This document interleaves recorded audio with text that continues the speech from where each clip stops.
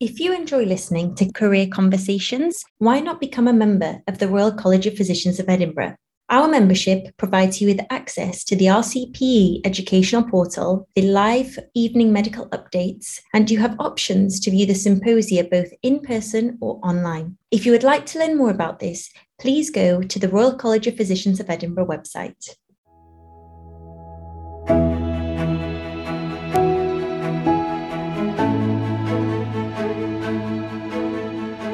Hello everyone and welcome to another episode of Career Conversations brought to you by the Royal College of Physicians of Edinburgh Trainee and Members Committee. My name's Dr. Marilena Giannudi and today I am back with Dr. Hannah Preston for yet another episode where we guide you through applying for higher specialty training. Hannah, welcome. Hi, thank you very much. Good to be on and chat again about this area. Which can be, I think, really confusing and overwhelming for those applying. And in today's episode, we're going to focus on what happens after you get your first kind of reply once you've been through interview. So could you maybe just talk us through what happens when you receive an offer? Yeah, so there's really useful information on the Higher Specialty Training website. And this is where a lot of the information that we're going to chat about today is referenced from. So it's definitely worth looking at that. So basically, you will be ranked across a kind of national score if you've been deemed appointable. And then specialties make their offers in score order based on your preferences. And you will get an offer if you have been deemed, firstly, appointable, and based on your ranking compared to your preferences, which you can then either accept, hold, or decline. And basically, the specialties go through from their number. So person who scored number one in the ranking will get an offer first based on their preferences, and they will run from highest to lowest ranking and they will work through it step by step based on preferences. So you will only get an offer for somewhere that you have preference if your ranking fits with that. Okay. And once you get an offer, how long do you have to respond to that offer? So that's a really good question. So your Oriel status will change and you'll actually either get an email or you'll get a text to say that the status has changed and that you have got an offer. And all of these offers are made through Oriel and you need to accept, hold or decline within 48 hours. This 48 hours does not include a weekend, but I think for there not to be any confusion or mishaps with that, I would personally just calculate it as 48 hours from when you get that change, because the last thing you want is for the time to lapse and you haven't made a decision and actually you were going to take an offer and then you can't go through with it because the time has lapsed. So you do have 48 hours to process that offer. With the accepting and the holding of an offer, you can take those subject to upgrades and you might get upgraded to one of your higher preferences at a later date. And that will be done automatically. So you might choose one region, you might kind of accept or hold a job offer based in one region, but you can accept it subject to upgrades. And then that will automatically update. Say if someone who has ranked more highly than yourselves and has declined an offer, you might then get upgraded to that. The timeline for when offers will be made will vary from specialty to specialty. So just because, one of your colleagues or friends has got an offer from a different specialty doesn't necessarily mean that you haven't got anything. Specialties will vary. And the deadline for this is on the Higher Specialty website under each specialty. But overall, deadlines and timelines are all on the website. And if you don't mind, I just want us to backtrack slightly just to make something very clear. With the holding of an offer, how long can you hold that for? And what does the holding actually facilitate you doing? Do you hold for a certain amount of time and then you can either accept or reject? So again, you can only hold for a short period of time. The holding deadline is on the timeline and you can only hold for one offer. So say, for example, you apply to more than one specialty and you're waiting on another specialty to come through, you can only hold on one at a time, if that makes sense. So you can't say you applied for 3 specialties, you can't hold on 2 waiting for the third. You need to make a choice.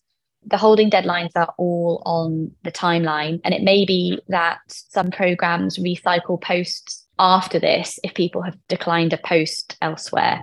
That sounds very complicated, but there is a good FAQ section within the website that will go into that in more detail. Mm-hmm. And I think from my point of view, I would just encourage you that when you do have that 48-hour time window in the back of your mind, that I think that's the maximum that you can hold for. Yeah.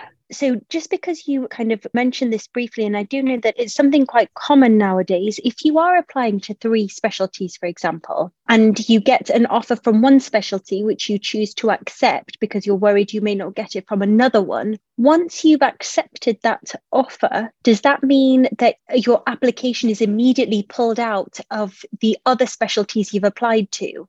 Yes, I believe it does. Once you've accepted one, you can't accept another one. Right. Okay. Perfect. And what happens once you have confirmed your application? So after you've accepted an offer, essentially that will, again, your application status will change and your Oriel will update. And then this goes to your employers essentially to check your records, do the kind of routine checks they do. And it's at that point where your referees will be contacted for references.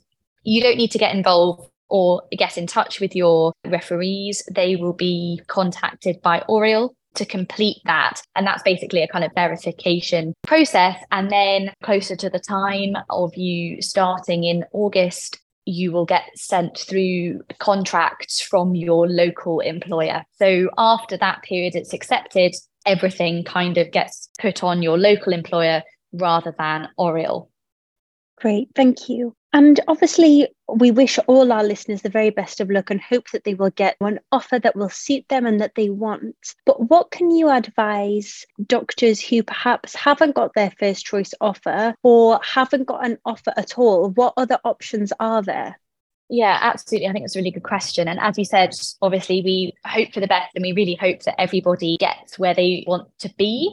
I would also say that if you accept somewhere that isn't necessarily your first choice, you might be really pleasantly surprised and actually it might work out for the best. So don't be downhearted by that. But as we said earlier, you may also get an automatic upgrade that comes through to one of your higher preferences. But if neither of those work out, or actually you decide to decline an offer that was given for whatever reason, then there is an option of round 2 applications. So these are jobs that have been recycled, so unfilled posts from round 1 after all of this has been processed. That will come out after August. So not all specialties will have posts in round 2, but it is certainly worth looking at the website. And the process for round 2 is the same for round 1. So you would reapply as you did for the first round. So that's well worth looking at to see what may be available for a later start. So it might be a February start, for example.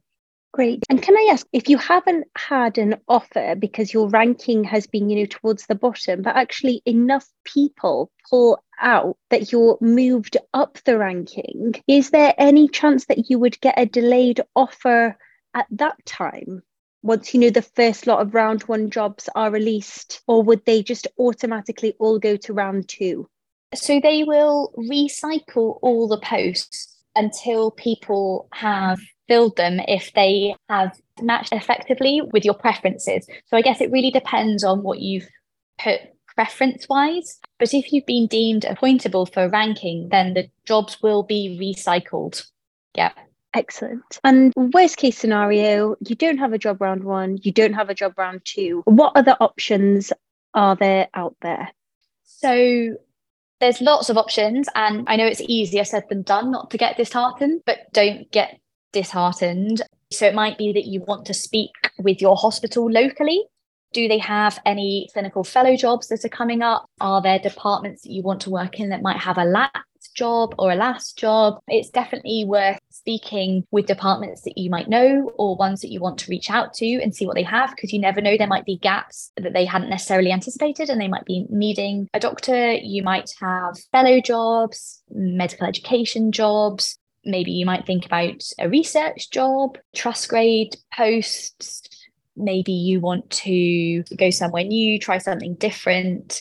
There are lots of options, but I would say take a period of time to kind of decompress. You will get feedback emailed to you about your interview. You get scores from the interviews on Oriel, but later on you will get feedback from your interviewers. And I would say to speak to friends, speak to colleagues, but there are probably more options than you might initially think of.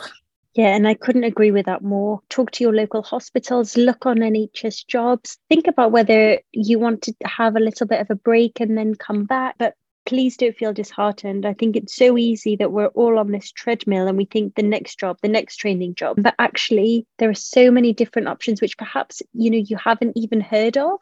So just make the most of being in that position, because you can do really great things when you do step off the training treadmill. Yeah, absolutely. I think we are so used to going from one goal to the next to the next. And when we get a setback like this, it can really throw you. But just take some time to think, to pause and keep going. If you know there's a specialty you want to do, don't let this completely throw you off. I'm sure, there'll be people listening to this who, you've got through to higher specialty training. You maybe failed PACES the first time, the second time. We've all been there with what we deem as failures, but actually it won't be that you're a bad doctor in inverted commas per se. Not at all. I could not agree more. And if you're ever looking for inspiration, I'm going to take the time for a shameless little plug. We have lots and lots of episodes on this podcast website of Career Conversations, looking at different careers, looking at different jobs outside of training. So you can always have a listen to them and see if there's anything that might be potentially suitable for you and what you aspire to be and what stage of career you're at. Yep, absolutely. And I think speak to those around you, colleagues that you work with, and there'll definitely be more people than you think that have gone through this. Well, everyone's gone through this process at some point in some way, shape or form. So I guess if you've got any queries about the kind of accepting, holding offers, then reach out to your colleagues. If you get an offer from a location that you don't necessarily know so well, see if there's anybody that you can reach out to, either someone that you know, friend of a colleague or something, or even on social media, see what that place is like. Or if you don't know the place, maybe take a leap of faith. Could not agree more. And I'll make sure that the link to the high specialty website that Hannah's been talking about is posted on the footnotes of this episode, so you can access that quickly and easily. I think from me, that's all my questions. Any parting comments from you, Hannah? No, I just hope that people listening to this have found it useful. And then I guess for people who are thinking about applying, for next year, then you can listen to the kind of preceding podcasts, which hopefully will kind of put it in a nice timeline. And I would just say the website's actually got some really good resources and FAQs. And so I would, trawl through the website and utilize that to make the most of your applications going forward. Exactly. So thank you everyone for listening. Good luck in your new starts, whatever they may be. And we hope that everything works out for you the way you want it to. Thank you for listening to us today. Thank you.